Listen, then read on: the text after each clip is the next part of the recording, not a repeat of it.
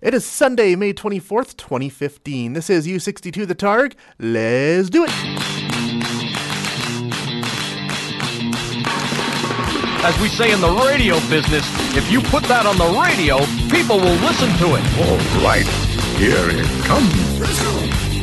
Anyone who isn't dead or from another plane of existence would do well to cover their ears right about now. Live on a little tiny microchip deep inside some electronics, broadcasting to the world through the miracle of the internet. Ladies and gentlemen, this is U62 The Targ. Now your host, a man with a lifelong dream of getting paid to do this, Mark Kappas.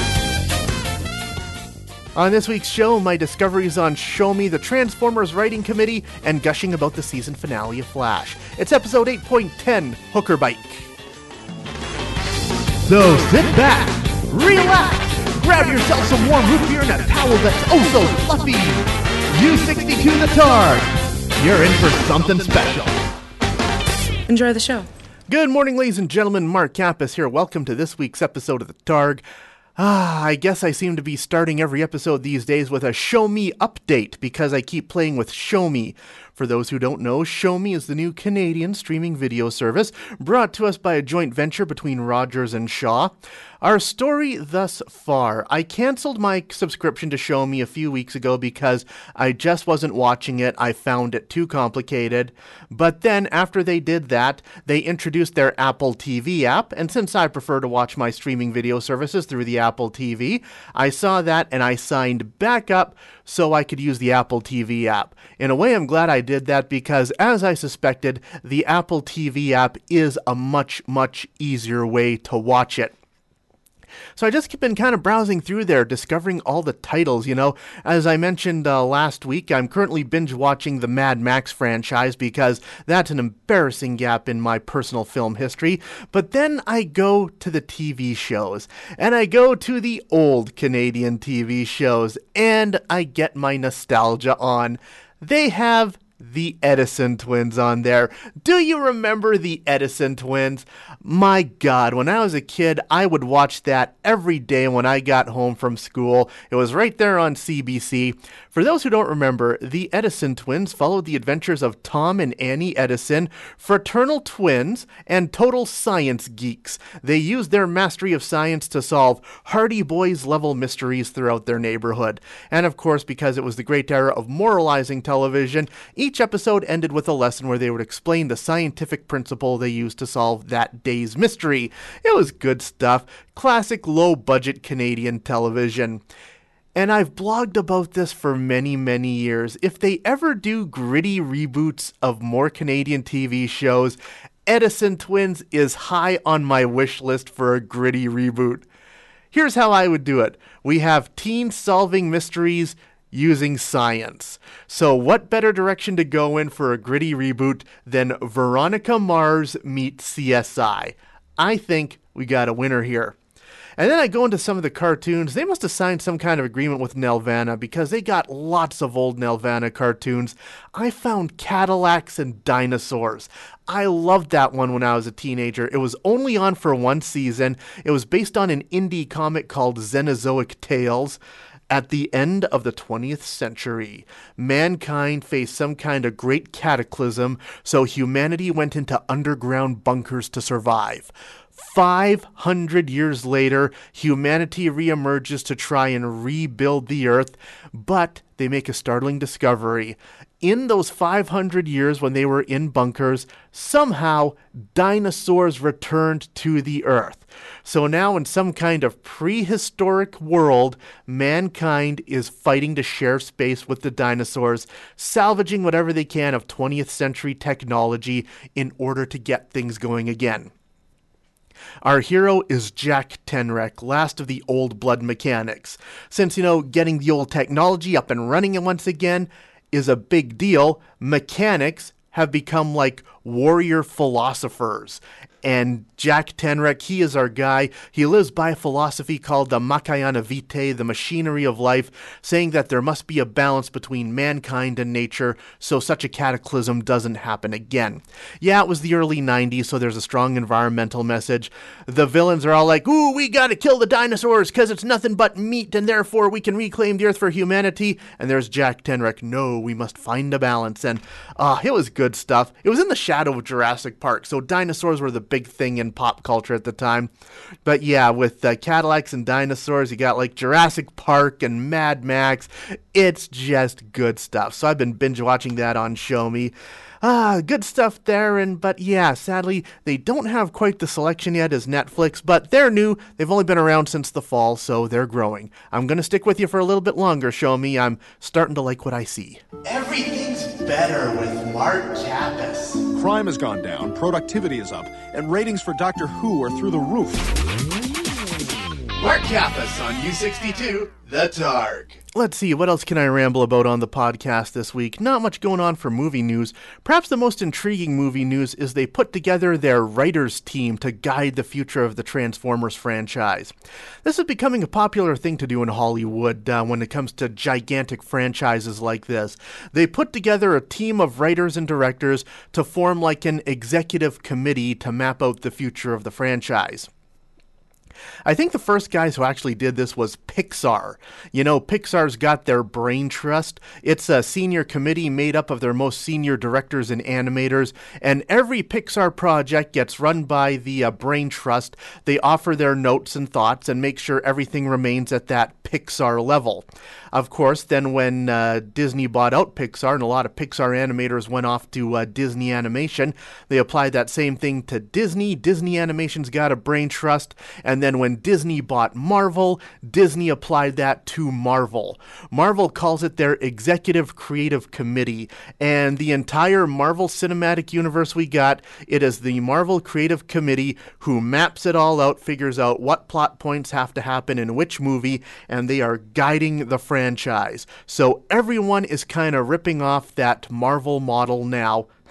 Just like in comics back in the day, we had the Marvel method for making comics. We're getting the Marvel method for making movies now. The Marvel method for making movies is you put together this committee of your most senior writers and directors to kind of guide the franchise. You know, as I said, everyone's doing it. James Cameron is doing that for his Avatar sequels he's got coming up. James Cameron has said that, you know, doing the Avatar sequels, he is doing it just like a TV show. He gets all the writers of all the sequels there in the writer's room. They sit, they break the story, then they go off and write their individual movies. And now, Hasbro and Paramount want to do that with Transformers. So, back in March, they announced that Michael Bay, the director, Steven Spielberg and Lorenzo de Bonaventure, the executive producers, and Oscar-winning writer Akiva Goldsman have signed on to put together this team. So what's the team they put together? We have Robert Kirkman, the creator of The Walking Dead, Art Markham and Matt Holloway. They wrote the first Iron Man and the recent live-action Ninja Turtles reboot. Jeff Pinkner, who's a TV veteran. He worked on many episodes of Fringe and Lost. And Zach Penn, who worked on X-Men 2, X-Men 3, and The Incredible Hulk. So that's an interesting team. A lot of people are pointing at Kirkman, the Walking Dead creator, as being like the odd man out there because, you know, he's primarily known for zombies. But some are speculating maybe he's just a huge Transformers fan and has a lot of good ideas for the franchise. So yeah, it's going to be interesting to see where they go. Do they really want to create a Transformers cinematic universe? Do we really want to see like a Bumblebee solo film? I don't know. All I know is this is the new Hollywood. We just live in it. You're listening to Mark Kappas It's clear to all of you that I am awesome. on U62, The Targ. Well, the TV season has officially wrapped up. For me, it wrapped up back on Wednesday night with the season finale of The Flash. Oh my God, you guys. The Flash is so good. I love The Flash. Hands down, it is the best superhero TV show on right now. I mean, Barry Allen, as played by Grant Gustaf, he's such a likable character, and the revelation that the Reverse Flash, his archenemy, was actually his mentor from all season, Harrison Wells. You could see the betrayal on his face. It was just... The Flash is so good, you guys. I cannot tell you how much I love The Flash. You just gotta watch it for yourself. And the season finale was so good. So for those who don't know The Flash's origin, way back when he was a kid, his mother was brutally murdered and his father was framed for the murder. So that's why he grew up to become a forensic scientist. He was going to exonerate his father. But then he's struck by lightning, becomes the Flash, and then it's discovered that the true murderer of his mother was his archenemy, the Reverse Flash, who went back in time to exact his ultimate vengeance. Yeah, crazy time travel shenanigans abound in The Flash. So, in the season finale, thanks to some advice from his arch enemy, the Reverse Flash, the Flash figures out how to travel back in time and he's going to save his mother. And he chooses not to, because he discovers that even though his mother died, he grew up to have a pretty sweet life. So rather than try and alter the timeline, he just finally comes to terms with the loss of his mother and heads back to the future. And it was so good. So many great little Flash Easter eggs as well, because, as part of the deal with the devil he made with the Reverse Flash to go back in time, the Reverse Flash was going to go back to his time, which, if I remember right, is the 26th century. And there they opened the wormhole. The Reverse Flash is about to go back to the future. Out of the wormhole pops the helmet of the Golden Age Flash. They just look at that. One of our heroes goes, "What the hell is that?" Reverse Flash puts on his hood. That's my cue to leave. Because, as I was explaining to a friend, he doesn't want to have to deal with two Flashes. So, but then the Flash we know, love, he comes back. He says, the superhero stuff comes down and they have their battle and just, Flash is so good. I know I'm gushing way too much. Watch The Flash for yourself. You will not be disappointed. And if you're a newbie to the DC universe, it's just, they don't get too deep into the DC lore, so you can pick up what's going on. So, I'm done gushing about The Flash, you guys. Bring on season 2 because they had a hell of a cliffhanger. This is your interstellar disc jockey, Mark Kappas, U62. The Targ. And now it's time to dole out the song of the show. You know I love my obscure film soundtracks. When I saw this one came out a few months ago, I was like, oh my god, I can't believe they're releasing this. I had to call up my best friend right away because I knew he would geek out about it, and he said, Mark, the only way I'm going to get it is if I can make you a copy. Would you like a copy when I get it? And I said, yes. So he got it, he sent me my copy, and here's this awesome soundtrack, He-Man. He-Man, He-Man, He-Man, He-Man.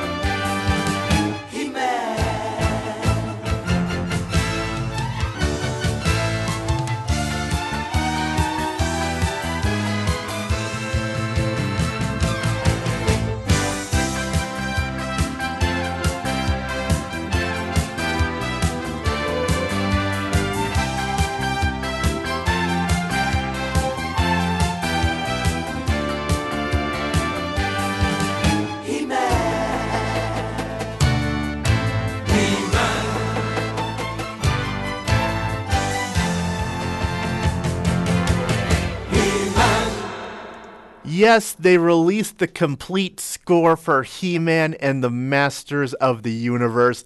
That is the main theme, the album version, 3 minutes long. I tell you, that's totally my workout jam. If I worked out. That's just one of those songs, when I hear it, I want to run. You know, I'm not much of a physical guy, you know. Those who haven't seen me in 10 years, I've put on like 30 pounds. I'm getting pretty chubby. And it's just, but I hear music like that, I want to run. That's a song that makes me want to run. The Rocky theme is a song that makes me want to run. The Doctor Who theme, music like that, I hear it, I just want to run. So maybe I should take it up and start running once again, or at least maybe buy a bike and take up cycling. I used to love riding a bike. When I was in college, I had my bike with me. I'd ride my bike all around town. When I was in Japan, I bought a bike. I would ride my bike all around town. I stopped riding a bike when I came back from Japan, you know.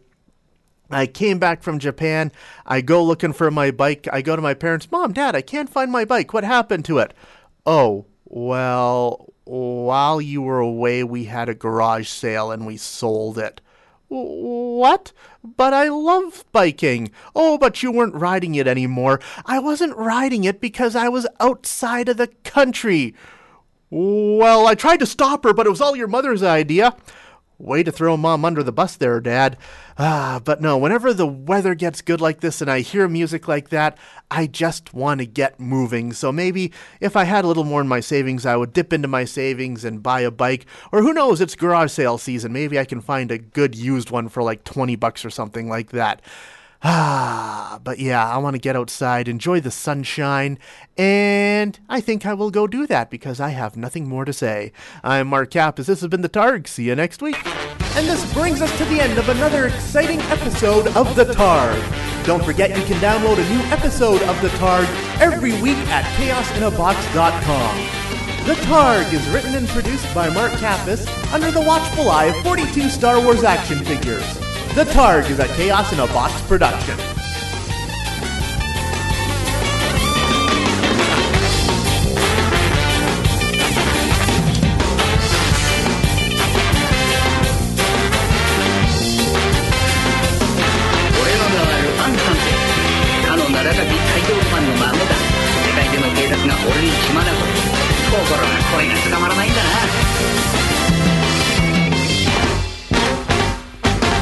Well, that was pointless.